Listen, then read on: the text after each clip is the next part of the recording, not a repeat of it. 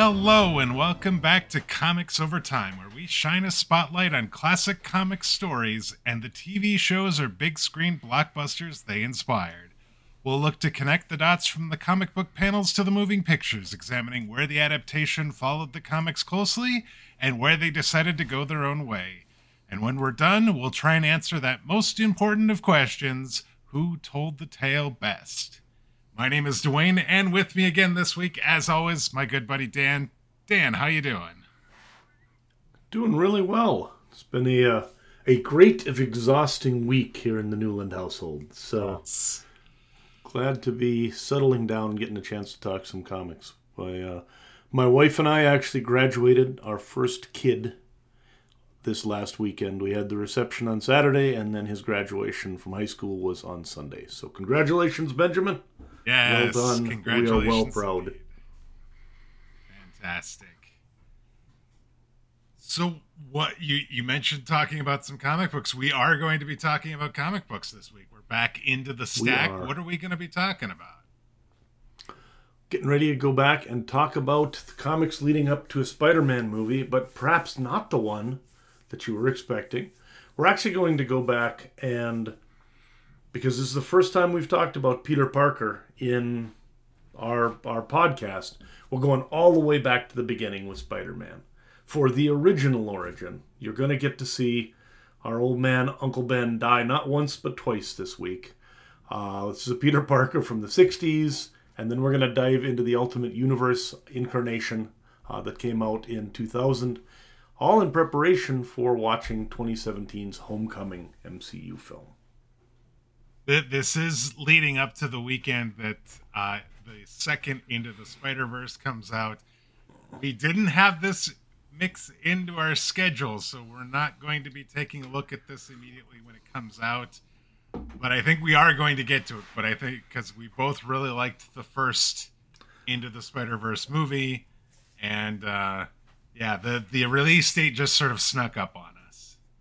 I'm actually catastrophically angry about this because I think the original Spider-Verse movie is probably my all-time favorite Spider-Man film. I absolutely adore it. And I think this one is coming out next week. It's going to be really good. So some inside baseball on how we do things. We've got a big spreadsheet with everything in it that we kind of put release dates in and then plan it out. This second Spider-Verse movie actually got bumped from sometime, I think, of October of last year to this coming Friday. And I took it out when it got bumped, but I didn't put in where the new release date is, or they didn't provide that new release date when they bumped it or something. Right. And so I just didn't realize it was coming out until literally a couple days ago. So we will get to it. It is a favorite. Do not consider this a slight against Spider-Verse. It is absolutely a favorite of mine.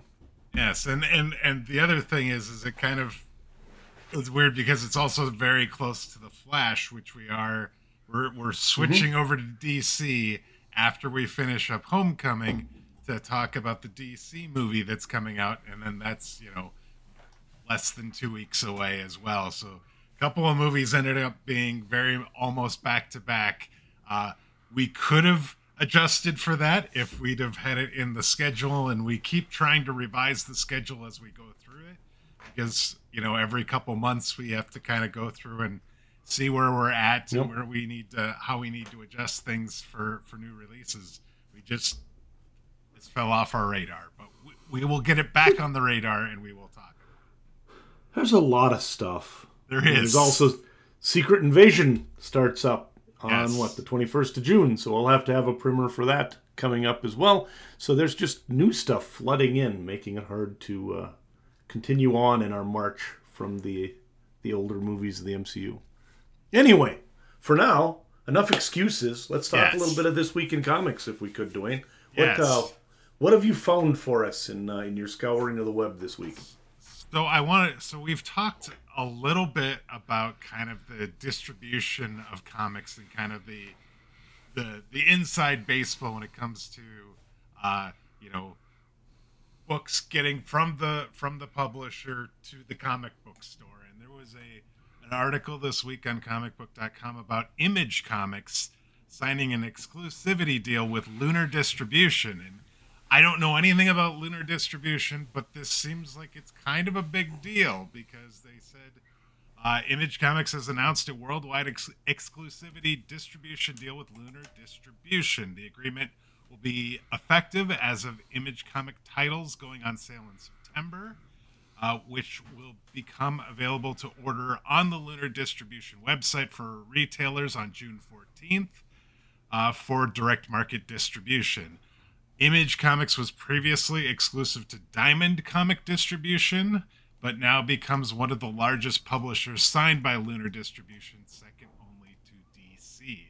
So I guess I wanted to get a little bit of thoughts from you, Dan, on this, if it means anything to us as a consumer, or what it might mean for the comic book stores, that sort of thing.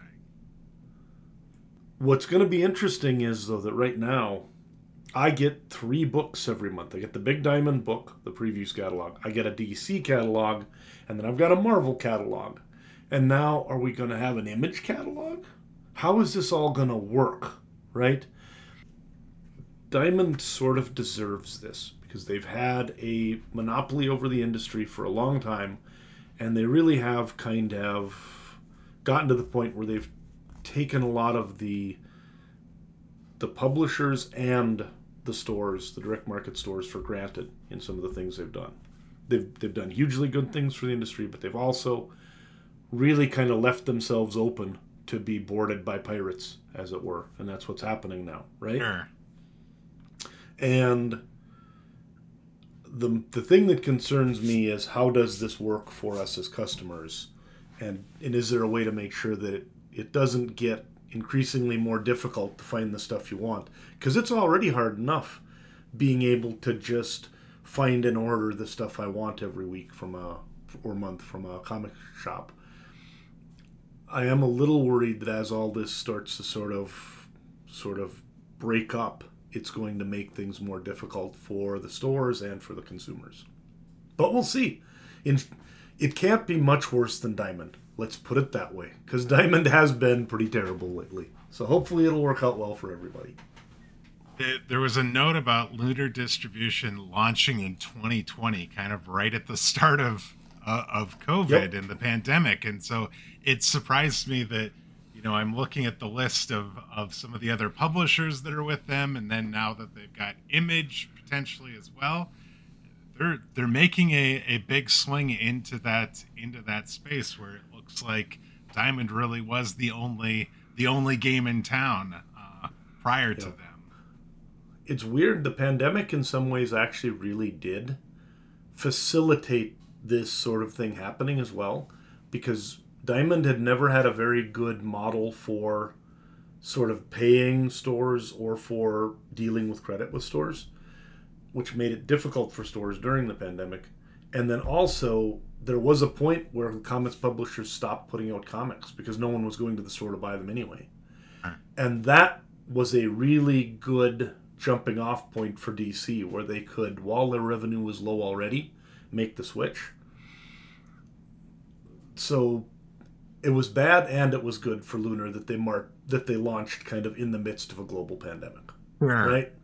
There's nothing good about it for a business, but it did mean that if somebody was going to take a chance on losing some revenue switching distributors, it was a time that was bad enough for the industry anyways there for a few months for new comics that it made it easier.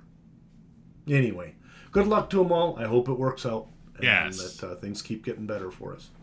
Sounds good. You have an article or a comment in here about the Eisners. Do you want to tell us about that story you saw? Yeah, so there's been, every once in a while, we get some crazy intrigues and things like that at the Eisners.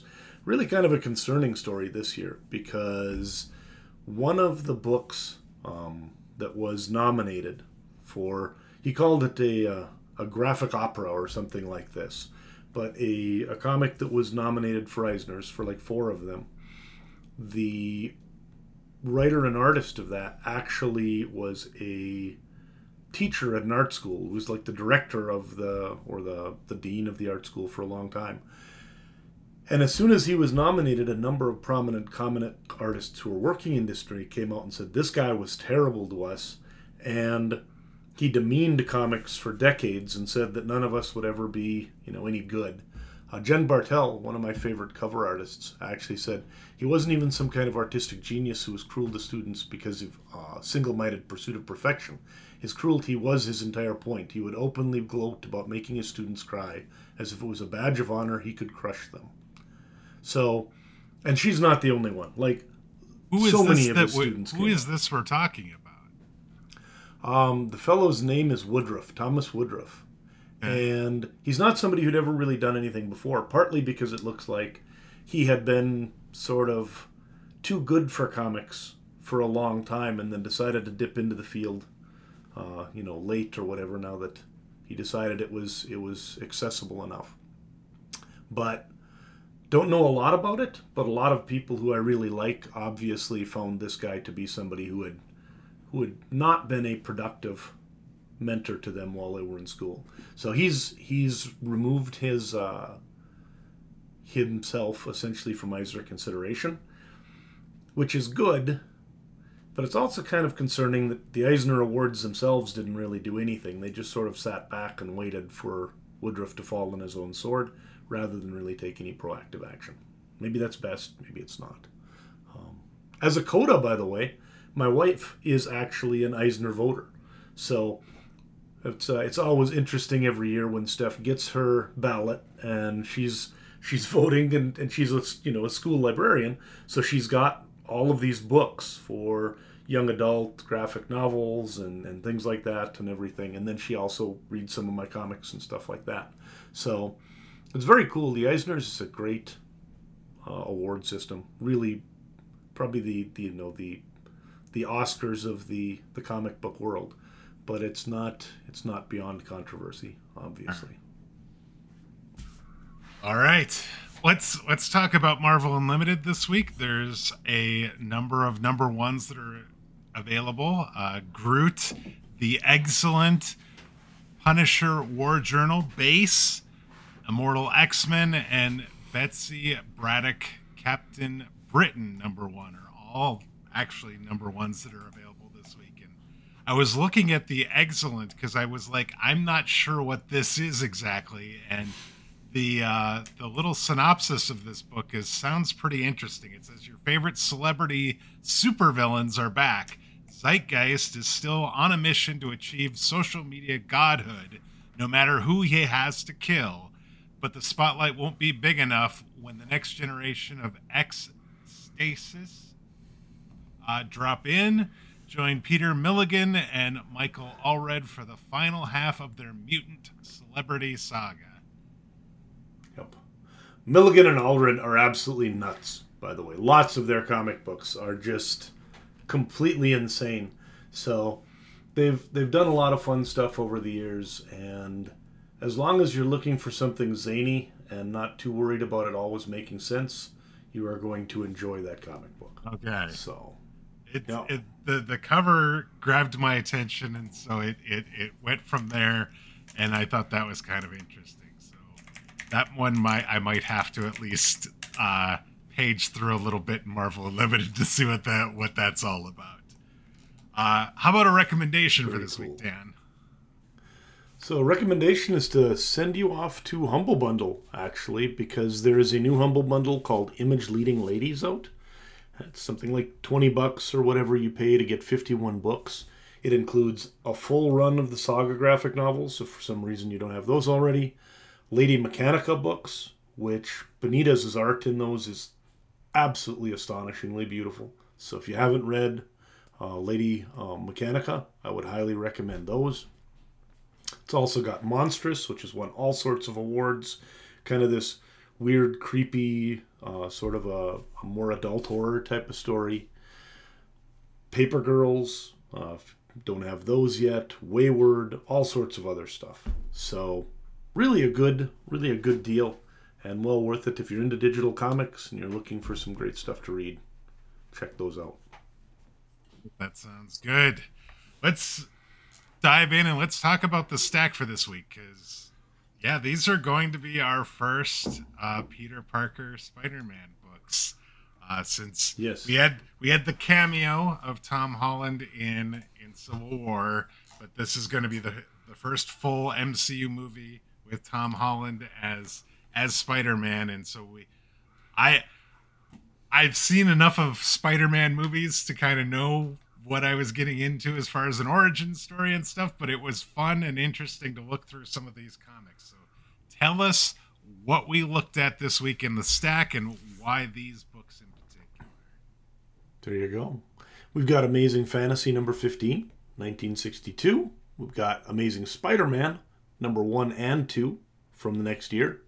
And then Ultimate Spider-Man number 1 through 7 from 2000, as well as potentially just a mention of Damage Control number 1, which we're not going to talk about a lot, but it's in the movie, so I figured if Dwayne had time, he could page through that one and just get an idea of what those are. I did get through that. That was a crazy book as well. All right, so what about these books? Why these books in particular?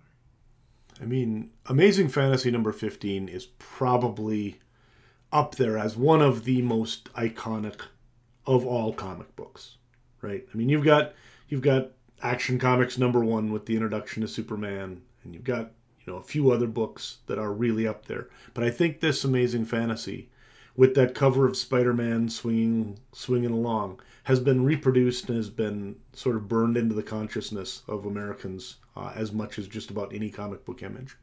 So this is the first appearance of Peter Parker. It's the origin story of Spider-Man, and it is sort of it remains foundational to everything about that character, even down to today.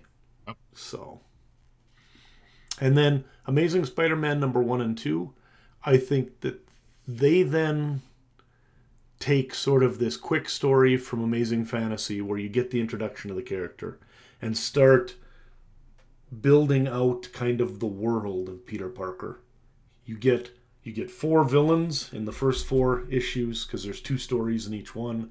You get all of his family and friends and everything like that. So you start to see things, and you get to sort of really again see most of what makes Spider-Man Spider-Man for the next 50 years is dropped in those first 2 books or 3 books.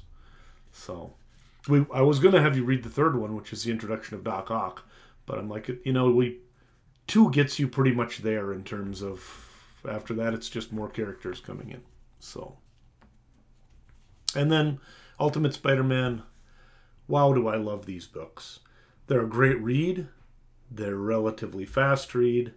Obviously, there's a little bit of retelling of the story going on, because you might find that it's exactly the same, only longer, right?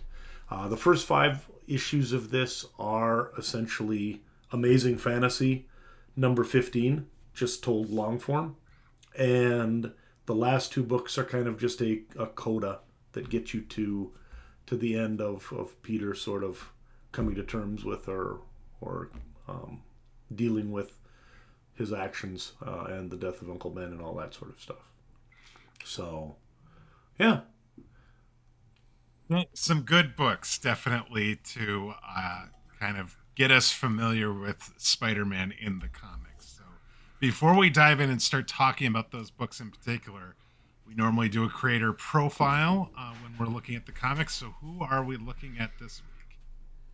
So this week, going to talk a little bit about kind of one of the artists who is one of the people we're looking at today. His name's Mark Bagley.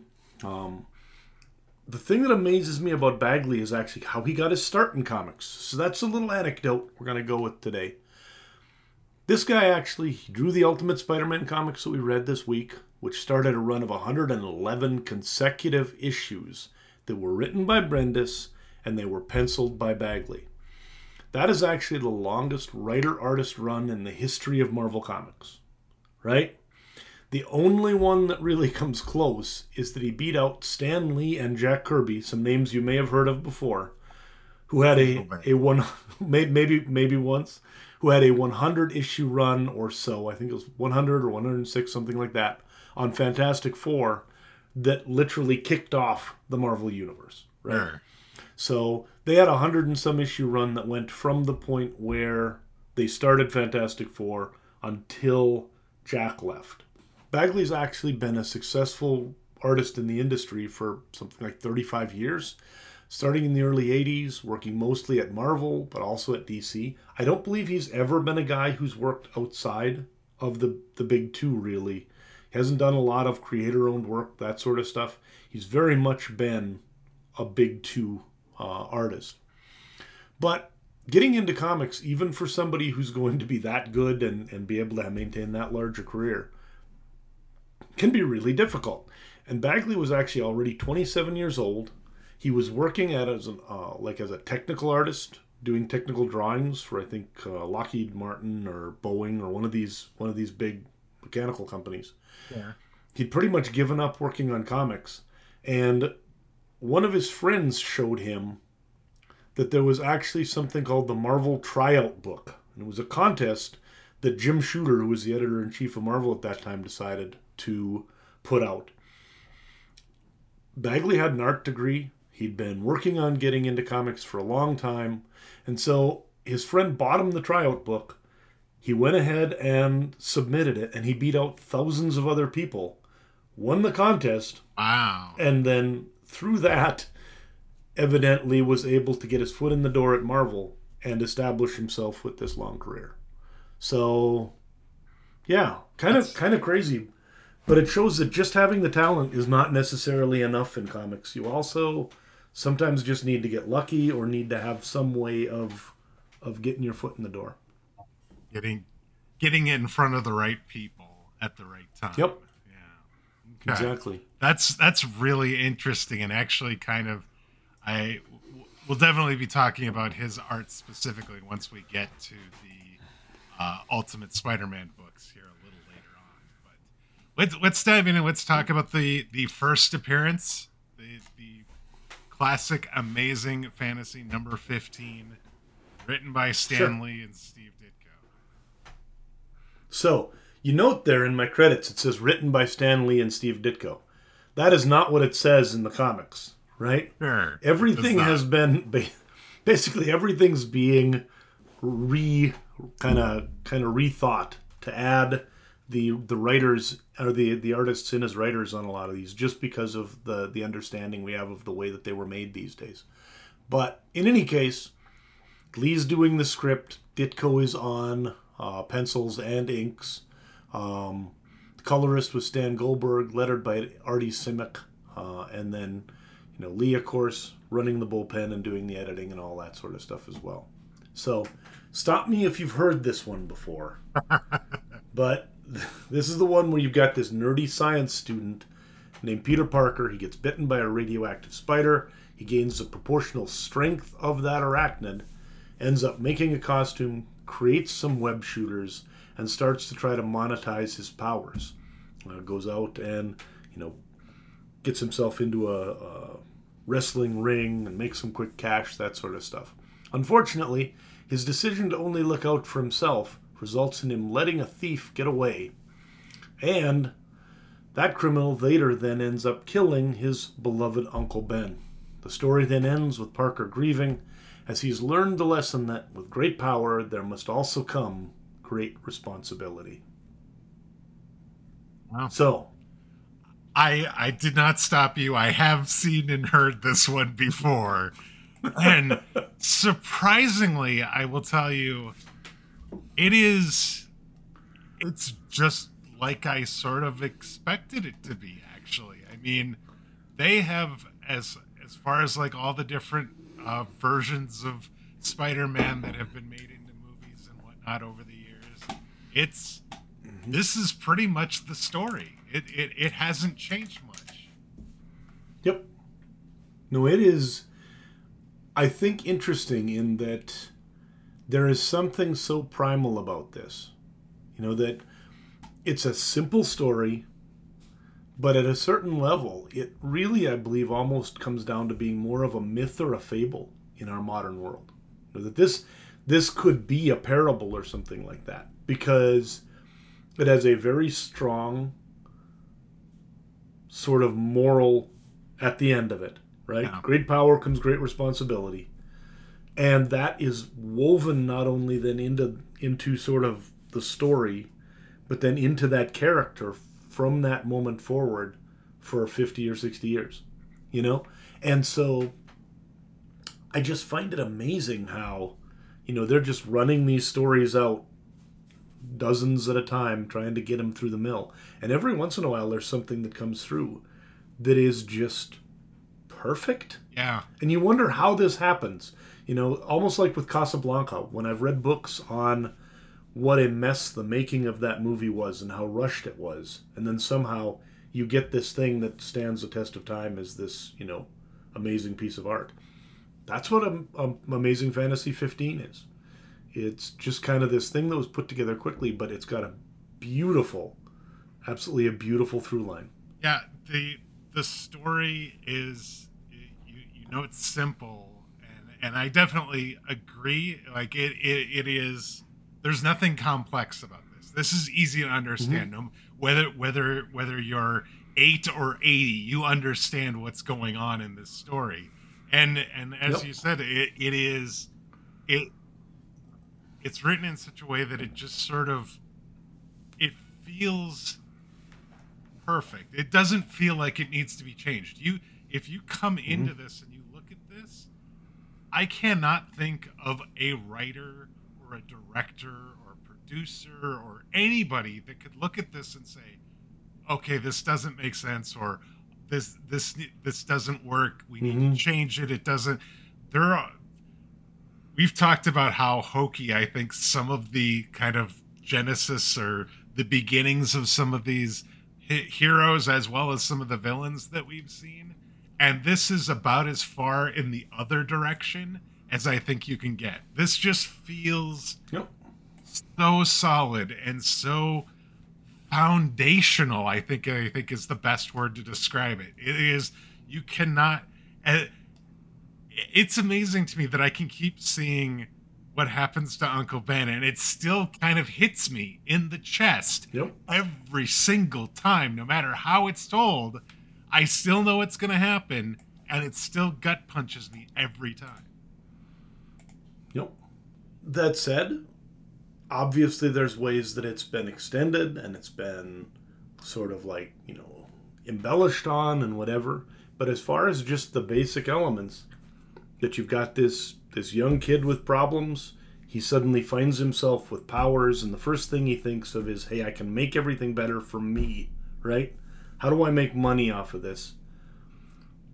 Then that decision to just look after his own needs causes something traumatic to happen that gets him to refocus on the world around him in a bigger way, and then he goes on to be a hero.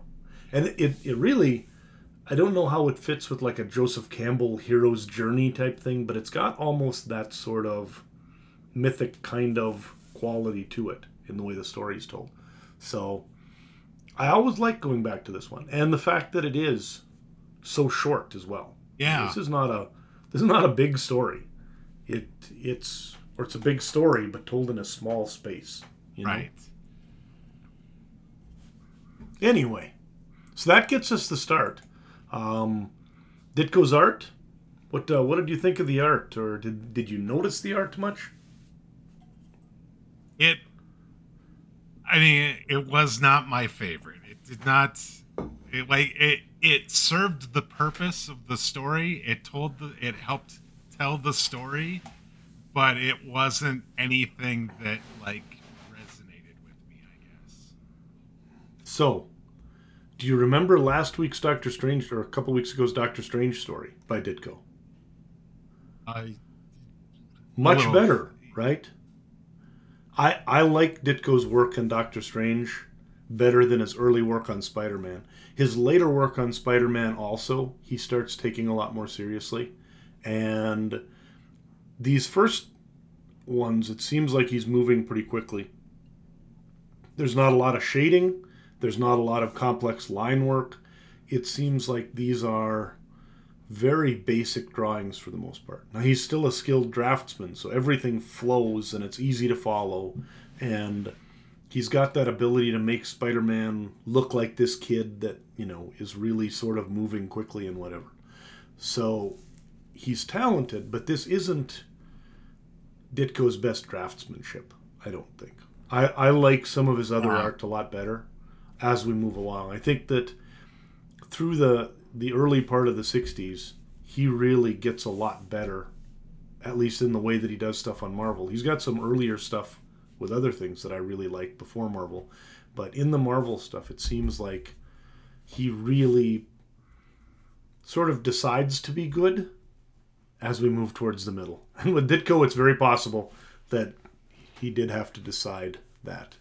But anyway, so that was the first one. Then what happens there is Amazing Fantasy is one of those where they just throw out ideas out there. So many people responded saying they liked Spider-Man. They wanted to see more of this character. That the next year, he then gets his own book. Amazing Spider-Man comes out in 1963. And the first 2 issues of this are the ones that we read. Each of them has 2 stories. So the book is divided in half with each of them. They're all written by Stan Lee and Ditko. They're all penciled and inked by Ditko. We've got Goldberg on colors again. The lettering is credited to John D'Agostino. Sometimes it's a little hard to figure out who actually did color and letter some of these things, because it's not necessarily in the books themselves. It's been pieced together from later. But those are the credits as of what we see there. These books are pretty much the same. So each of these is going to have 2 shorter Spider-Man stories in them. Issue number 1 starts out Spider-Man's feud with the Daily Bugle, as after he ends up saving J. Jonah Jameson's astronaut son, the newspaperman believes that somehow the real reason his son was in danger from the astronaut launch was that Spider-Man had, sabotaged the launch so that he could then go up and save Jonah's son and become a hero. Yeah. Right? Uh-huh. And so he launches into him with his publication. So from the very beginning, issue number 1, the Daily Bugle being sort of a foil to Spider-Man and hating him, and not hating any of the other heroes. They're not ragging on the Fantastic Four all the time or whatever. It's just Spider-Man. Yep. He just hates him. Second story then sees Spidey breaking into the Fantastic Four's headquarters because he wants to try to gain membership to the team and also get a paycheck, because he thinks that everybody on the Fantastic Four is getting paid a lot. They're making a bunch of money. And Reed's like, no, we only take what we need to survive, and everything else goes to scientific research for our crime-fighting, apparatus and everything. Right. At which point Spidey kind of loses interest. It's like, whatever. Yeah. This then is followed by him actually going out and having to fight the Chameleon and foil his effort to steal military secrets while disguising himself using his chameleon sort of various disguise capabilities to blame Spider-Man for the theft. So second one, we get the introduction of the Chameleon, also a long-running sort of villain in Spidey's gallery. So that's book 1. Book 2, this one begins with Spidey ending up battling someone called the Vulture over the city while trying to stop him from stealing a case of diamonds. And we also see Peter sell his first photos to J. Jonah Jameson in this story because Jameson is desperate to get a picture of the Vulture. Nobody can do it. Spidey's able to do so by using a small camera that he got from Aunt May, and then he builds a camera into his belt buckle for use later. So that, we now see him coming in and starting to make a little money off of that. In fact, most of his relationship with Jameson is that Jameson never pays him enough, and he's angry. This is one of the few stories where he's like, hey, here's a bonus, So he gave him more than he was expecting. Yep. Second story, then we have Peter working with a famous engineer, kind of getting mocked by the kids in school because they're like, here's our best science student. He's excited to go and do that. Somehow the engineer gets a radio that's been repaired by someone who is actually called the Tinkerer, and he's repairing radios cheap so he can put surveillance equipment in them to help the alien race that he is in league with who's trying to take over the Earth.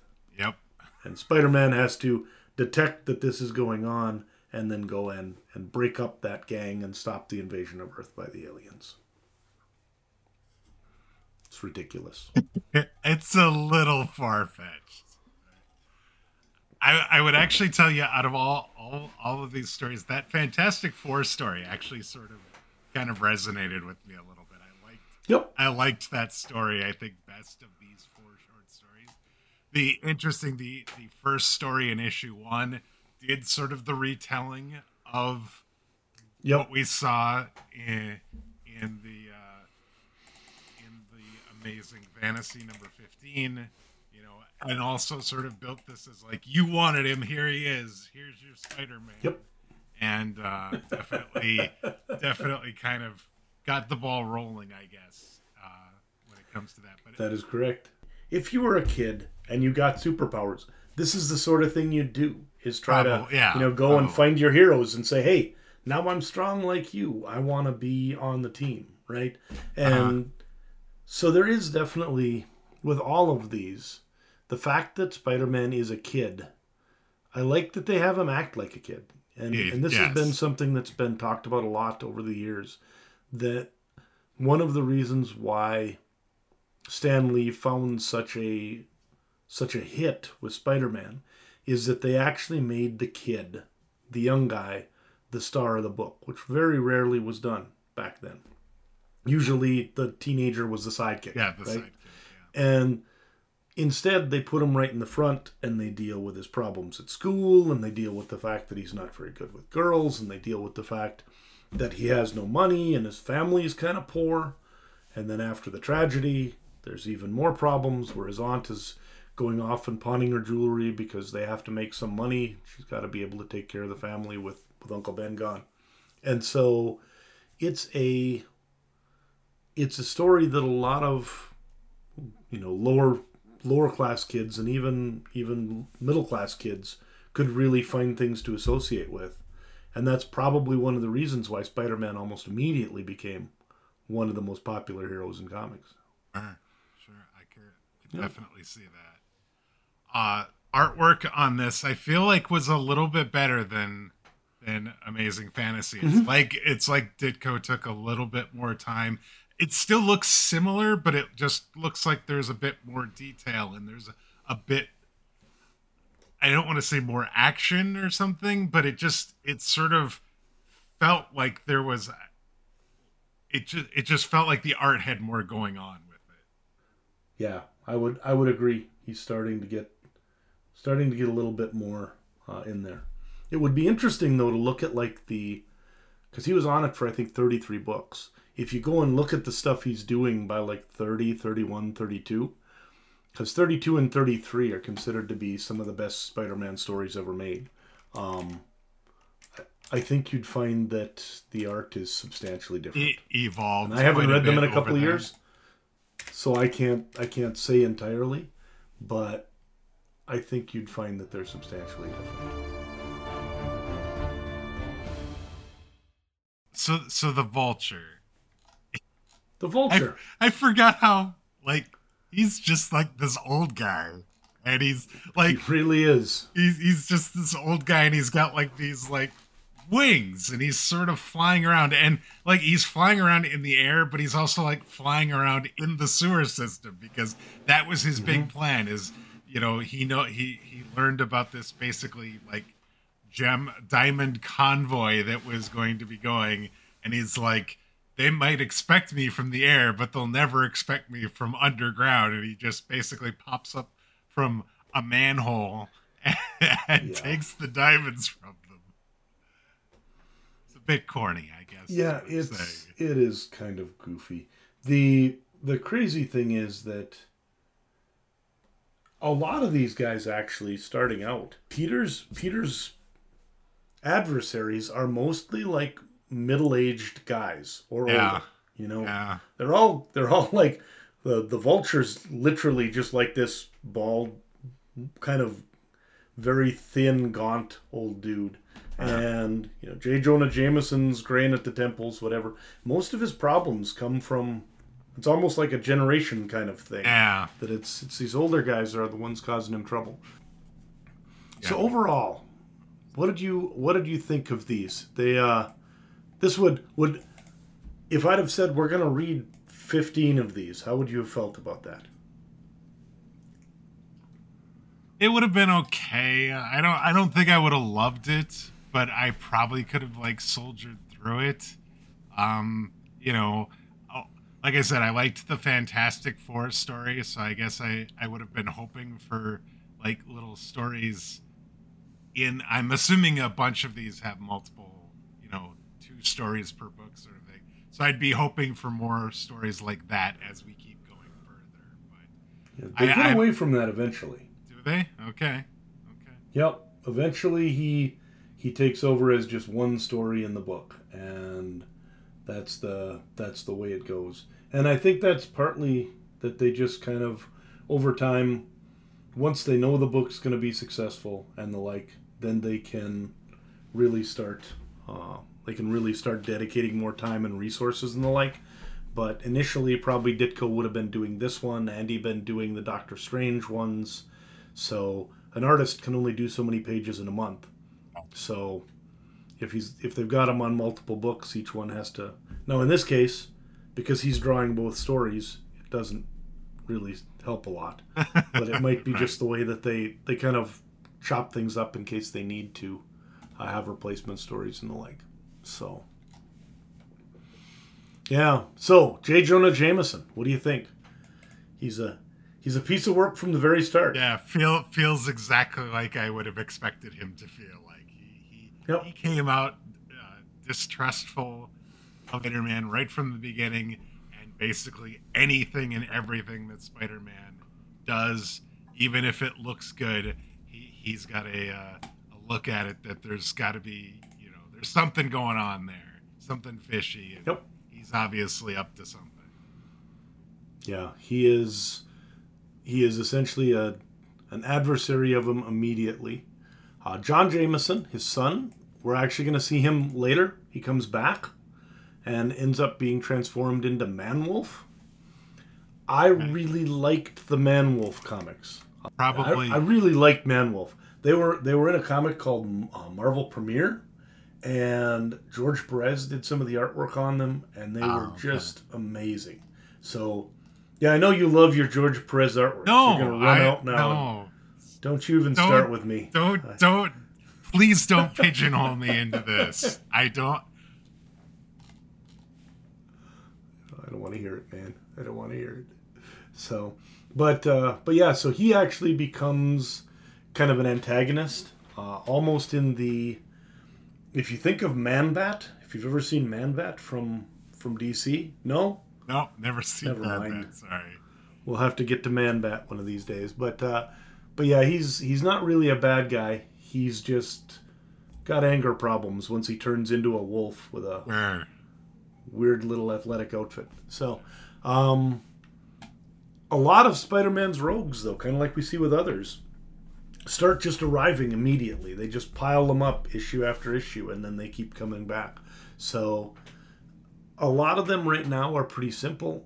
There's also, as you've noticed, a lot of science going on. A lot of his bad guys are the Tinkerer, or they're because he fixes radios because he's evil, and the Vulture is like, I'll be back with better designed wings and I'll defeat you, So I do like that, and I think that in a time where science was very important for America, and that we were doing a lot of this technology stuff, Spidey was very much a science geek fighting science geeks. Yeah. And that kind of did define some of what he was doing too. There was a lot of tech in that, and that starts almost at the very beginning. So, and I guess the last thing, what drives Spider-Man? Initially, it's money, and then really it's recognition. He really does, like almost all young people, he wants that. He wants to be a part of things. He wants to be recognized for what he does. So, the fact that the Bugle is always down on him, I think is one of those kind of like a kid who's always angry that that their parent is somehow or another not appreciating what they're doing or whatever. He's constantly got this need for validation, and he just doesn't get it from anybody except Aunt May, who is uncompromisingly loving for him for the better part of 60 years. So, all right. So that takes us through the original origin of Spider-Man. Now, it's been 30 years, 40 years. Those people who grew up with Spider-Man now have had kids who have had kids. And Marvel's starting to think maybe it's time to actually have a new Spider-Man story for a new generation. That you don't have a teenager who doesn't know what a cell phone is with his origin story, right? Right. So, because of that, the Ultimate Universe was envisioned, and this was a place where they could bring out new versions of the characters while still maintaining the original universe. But this isn't 616. This is not. This is the Ultimates universe. That's why it's called Ultimate Spider-Man. That makes sense. I didn't put 2 and 2 together until until just now when you were talking. Yep. Jeez. So, this is me. So they face never palming. redo.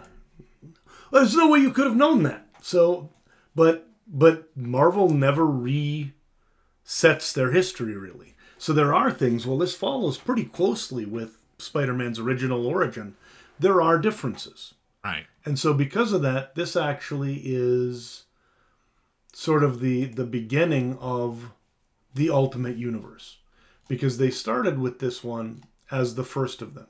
Next couple of years, you're going to get all sorts of other ones. You're going to get the Ultimates, which we've read some of. You're going to get Ultimate X-Men, Ultimate Fantastic Four, Ultimate Vision, Ultimate everything, right? It just sort of explodes.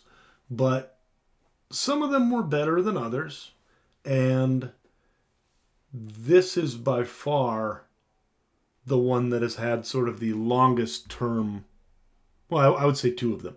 This one and the Ultimates books themselves, that are kind of the basis of the Avengers movies and everything, are the 2 that have had the biggest effect long term. Really, really good stuff. But what it meant was that they were going to reboot the character in sort of this pocket universe where they could do whatever they want and not have to worry about it affecting the larger 616. Right? So, the first books of this come out. I remember someone saying about this, something along the lines of, everyone hated this idea and was angry about it until they read the books and then said, okay, this is really good. Maybe I should just be quiet and enjoy. And that's kind of how I felt, right? Nobody really thought they needed an Ultimate Universe. But then suddenly you had this young Spider-Man who, the Spider-Man in the regular universe is now in his 30s. He's running companies. He's married. He's divorced. He's done crazy deals with Mephisto that have made him forget everything and lose everything. And he's just this weird, damaged guy. Like the guy you see in Spider-Verse, right? So, there's just a lot of things that have complicated Spider-Man. So they're like, let's just set him back to beginnings and enjoy him as a character. And so that's what we get. So what they decided to do is they hired Brian Michael Bendis, who at this point is still a relatively new artist in terms of the big 2. And this is really where Bendis becomes sort of Bendis, right? This is the one where he takes off. He's going to have Daredevil. He's going to have a bunch of other stuff soon and everything like that. But this is the one where a lot of us first saw him come into the big universes. He was doing a lot of self-published and other stuff before then. Mark Bagley is on as penciler. We've got Art Thibert and then some other people who will do some of the inking. Steve Bucciello as the colorist. Richard Starkings and his Comic Craft team did the letters. And that was edited by Ralph Macchio. Not that Ralph Macchio, by the way. It is not the Karate Kid. It is the other guy who is not the Karate Kid that is editing these comic books. Gotcha. But in any case, so you remember that story from 1962 we were talking about just a little while ago? This run starts pretty much exactly the same, only it's stretched out to 5 issues, and there's a couple others tacked on to sort of provide a little bit of a coda. What they do is they just take that story and they put in additional information. So Peter's still a geek who's getting bullied. He gets bitten by this spider while he's on a school trip and ends up getting increasingly strong and agile.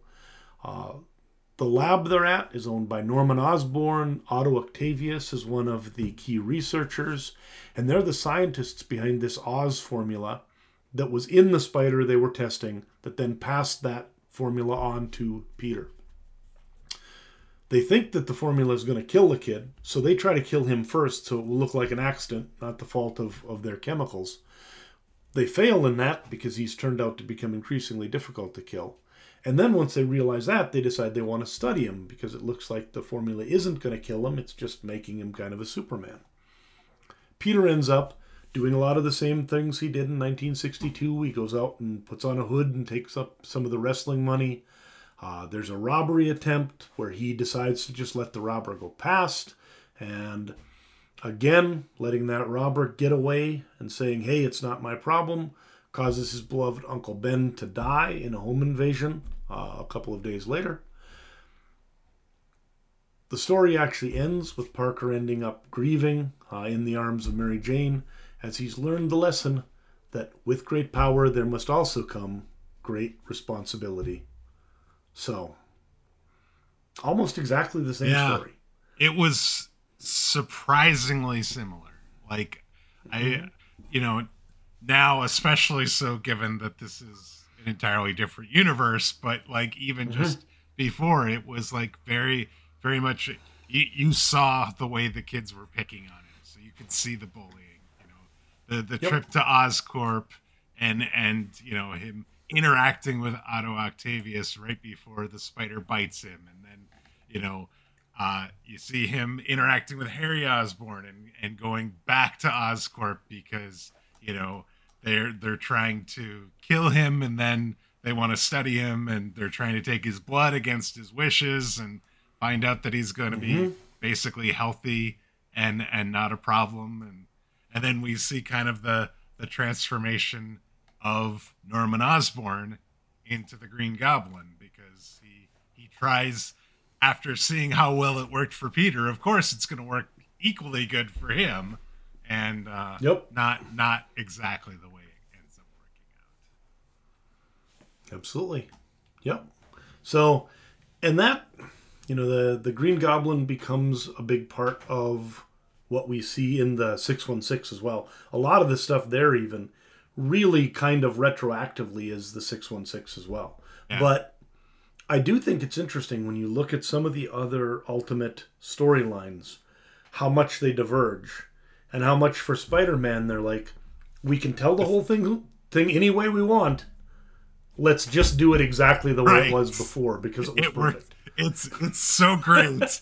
We don't change a thing. Let's just expand we just on want it. And make it, give you more of the same story you already know. And yeah, I mean, you talked about, Mary Jane. He's interacting with Mary Jane right away from basically one of the first panels in book 1. And seeing him then basically after learning of Uncle Ben's death, collapsing into Mary Jane's arms and the two of them were just crying in a full page panel is just, it's something. You're just like, again, the gut punch of the thing you knew was going to happening, and it still hurts. Yep. And that's actually one of the big changes is that Mary Jane actually didn't appear almost until the end of Ditko's run in the comics. I think it's like in the 20s somewhere that she finally appears. So they bring her in immediately. They bring in the other characters immediately. And as they move along, they're going to diverge a lot from the 616. But at this beginning, it's like, man, that's very similar. Having Mary Jane there, though, I think makes a lot of sense because people were used to that character it provides that sense of immediate familiarity. And because she lived right next door to him in the comics, there was never a particularly good reason why she wouldn't have been there in the first place. Right. Yeah, they should be interacting. They go to school together. They, live next door to each other. It just makes sense. Yeah. So, it is also interesting when you look at that relatively short, it's like what, 8-page, 12-page Kirby Ditko story, or Lee Ditko story, and the fact that it turns into like a 5-issue modern comic. How this shows the way that comic decompression happens. And Bendis is one of the biggest decompressors of all. You can take two people getting a cup of coffee and it takes 5 pages, right? So because of that, it really does show the difference between 1960s comics and modern comics. There are no thought bubbles in Bendis's stuff. So a lot of that, like talking things out and a lot of it's got to be done by Bagley's art, and there's not really that internal monologue so much. It's a much different way of telling the story, and I think it works really well. But on the other hand, it probably took you not much longer to read the 7 comics of Ultimates than it did to read like the 3 of the original ones, I would bet. And book 1 of Ultimate Spider-Man is 46 pages. So it is basically a double issue. That first issue is big, and it got you through the spider bite, right? And so there was a lot of kind of re-world building that was going on. You were seeing the Kong and Flash picking on Peter and all that sort of thing, and that all right from the start, and like it kind of builds the suspension, almost like the suspense of when is this going to happen, when are we going to see the change, how is that going to look, and what's going to be the result, and it took him 46 pages to do that in the first issue, but it was quick. There are it's not as wordy as some of the older stuff is. A lot more reliance on the artwork, which, by the way, Mark Bagley has some pretty good art here. I wouldn't say he's my favorite, but like one of the things that I sometimes dislike about some artists is it feels like there's an inconsistency in the look of some of the characters sometimes, or they look a little bit different from panel to panel. There is a remarkable similarity, like almost exact. What Peter Parker looks like at the start of book 1 and what he looks like at the end of book 7, he looks exactly the same. And like who it is just by you wouldn't need to see any words in the panel to know exactly who it is. And that's not always the case with all artists. No, and in fact, that is Bagley may not. I think he is a number of people's favorite artist, right? Because he's a really good artist, but he's not necessarily everybody's favorite artist. But I don't know anybody who dislikes Mark Bagley art, because it is very, very good storytelling. Everything is solid. Everything is easy to understand. He draws the characters in a way that makes them distinctive and everything. He's just a really quality artist. I would say, and again, because you brought up George Perez, there's the right amount of detail, right? There isn't too much detail. There isn't too little detail. You know exactly what's going on. There's not there isn't so much going on in each panel that you just have a hard time figuring out what's going on. There's a lot of really fantastic action sequences across several pages of panels to, I loved the fact that every time, like on Marvel Unlimited, you can, you flip it horizontally to be able to see the big 2-page spreads. And those always just look fantastic. And there's never any issues with what order to read the panel. Like, you always know how to read it, and you're reading it Yes. and everything. And He's just very looks- good at that. Yes. He is very good at that. Absolutely. Yeah. And it's one of those too where there is just something really nice about having a series where the artists and the writers stay consistent for that long and tell a story. You don't get that sort of dedication, and you really have to call it dedication, because for somebody to spend 111 issues drawing the same character, Yeah. imagine yourself with a job. And that's 10 years on the job doing the same thing. Because if you're an artist doing a 20-some page comic book every month, that's most of your output for that month. Because comic pages take a long time to do. So that's a decade of Bagley's creative career spent doing that. Right? And he just pulled it off with aplomb and did a great job. I mean, we've talked about this. There's been a lot of times where I've been like, there's too much changeover. I want to see longer runs with artists and writers, especially when I feel like they've teamed up to put together a product that I really love. And I have to imagine that if you're a fan of Brian Michael Bendis or you're a fan of Mark Bagley, you loved the fact that you could go that long and keep getting this, a quality book that you knew what to expect from every month. Yeah, it is something Uncommon, that just does not obviously. happen. It just does not happen. It's normally you're talking 12 issues these days. Like, we've been, I don't know if you've been hearing, but on like the Moon Knight, Ray and those folks, they keep talking about how, McKay's still there. Yeah. And the like, and the idea is that when creators are successful, they tend to jump ship. And even if they don't, the companies tend to try moving them around to something else to revive other properties. Right. So the fact that we have had now for as long as we have that, McKay and Cappuccio, we're coming up on 2 sort of years. team. Yeah, we're coming up on 2 years. It's a rare treat to have that. Yeah. So, yeah, it's kind of crazy. But hopefully they'll continue at it for, let's go for 112 issues, guys. Sure. They can take out Bagley. Anyways, it's pretty cool stuff. So outside of that, though, what do you think of doing something like this? That they essentially just redid the universe and started over again while leaving the other ones. Now you've got 2 Spider-Men, same name, same character every month, different. I mean, I don't know what to think, to be perfectly honest with you. Like, I think it feels like it's kind of a cheap ploy to be able to basically do whatever the heck you want.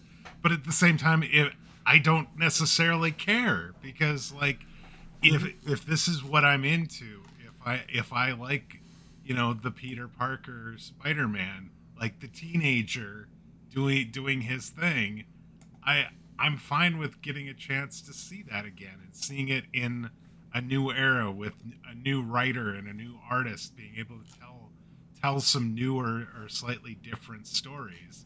And we talked about this being very similar, but there are some differences and some additional, characters and some things like that that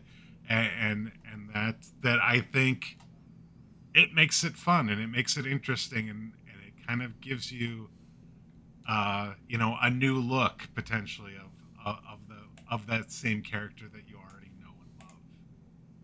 Yep.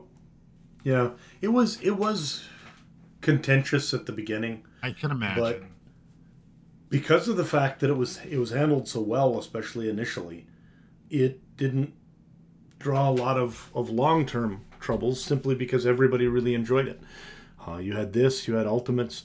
Then as it went along, you got to Ultimates 3, and you got to some of the Ultimate X-Men stuff that got a little weird, and you got to some of the others where they started to lose it. But I actually liked Ultimate X-Men. I liked most of the Ultimate Fantastic Fours and stuff like that. It was an interesting way to see the characters differently. So, now, one other thing to tie into the kind of a spoiler alert for you here, but to tie into the movie we're not going to be going to see this Friday. This Peter Parker, the one we've been reading for 7 issues, is the Peter Parker who dies at the end of this series and kind of at the end of the Ultimate Universe.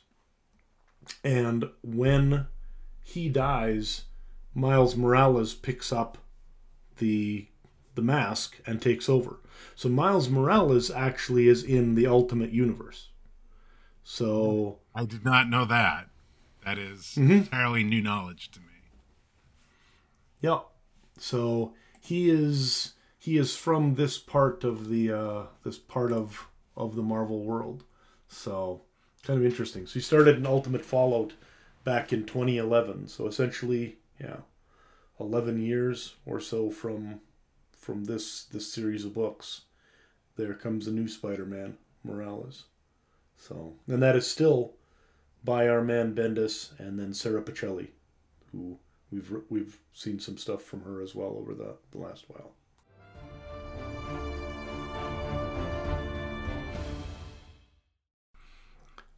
For correspondence, we had a few notes this week, mostly of the "Hey, where's the podcast?" or "What do you mean the podcast audio isn't working?" variety. This is all something that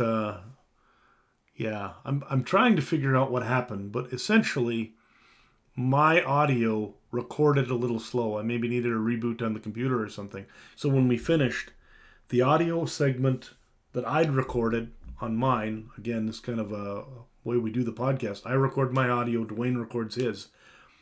We obviously are talking to each other, but somehow my recording ended up being over a minute longer. So it's like someone had stretched out my audio so that it no longer synced up with yours. And so my apologies to everybody. So we would have been talking over each other eventually, and into completely different, kind of like we're doing now, actually. So, yes, exactly. But yeah. So my apologies, everyone, for that. That was, I guess, on me or my machine. I don't know what happened. Hopefully we've got that taken care of, though it hadn't happened before. So we're rooting for that not to happen again anytime absolutely. soon. Yeah. Not fun. All right. Stitch it all together. Dan, so we finished some comic books. So where are we headed for next week? We are headed for the first Spider-Man movie in the MCU, which is actually about the 10th Spider-Man movie or something like that. Second appearance of Spider-Man, but a pretty darn good movie in and itself. It's called Spider-Man Homecoming, and it's sort of Spider-Man and the Vulture, and he's going to prom. All sorts of things are going on. So we're going to get a much longer look at Tom Holland as Spider-Man than we did in Civil War. And so I remember really enjoying this movie when it came out, so I'm very much looking forward to seeing it again and then chatting with you about it. Absolutely. That sounds good. And as we said, we will eventually get to the Spider-Verse movies, both the first one that's been out for a little while and the new one. And with that is going to wrap it up for us for this week. We'd like to thank you all for joining us. If you're new to the podcast, please consider subscribing on your podcast player of choice. That way you'll get each new episode as soon as it's released. Whether you're new to the podcast or you've been with us from the beginning, we'd love to get your thoughts on Spider-Man, his first appearance. Maybe you've read the Brian Michael Bendis Ultimate Spider-Man. Let us know your thoughts. You can send us those comments via email. That address is comments@comicsovertime.com, or you can reach out to us via Twitter. That is @comicsovertime there. Dan, I'm looking forward to seeing Tom Holland again as Spider-Man and remembering the Vulture and everything that's set up Spider-Man in the MCU, because he definitely is a fun character there. And I love that I've got now a little bit more backstory from the comics. Yep, should be a good time. This is one of my daughter's favorite MCU movies, so probably we'll be hanging out and watching that one again this week and getting ready for the podcast. So we will talk to you all again next week, folks. Have yourself a good one. Next week. Take care, everybody.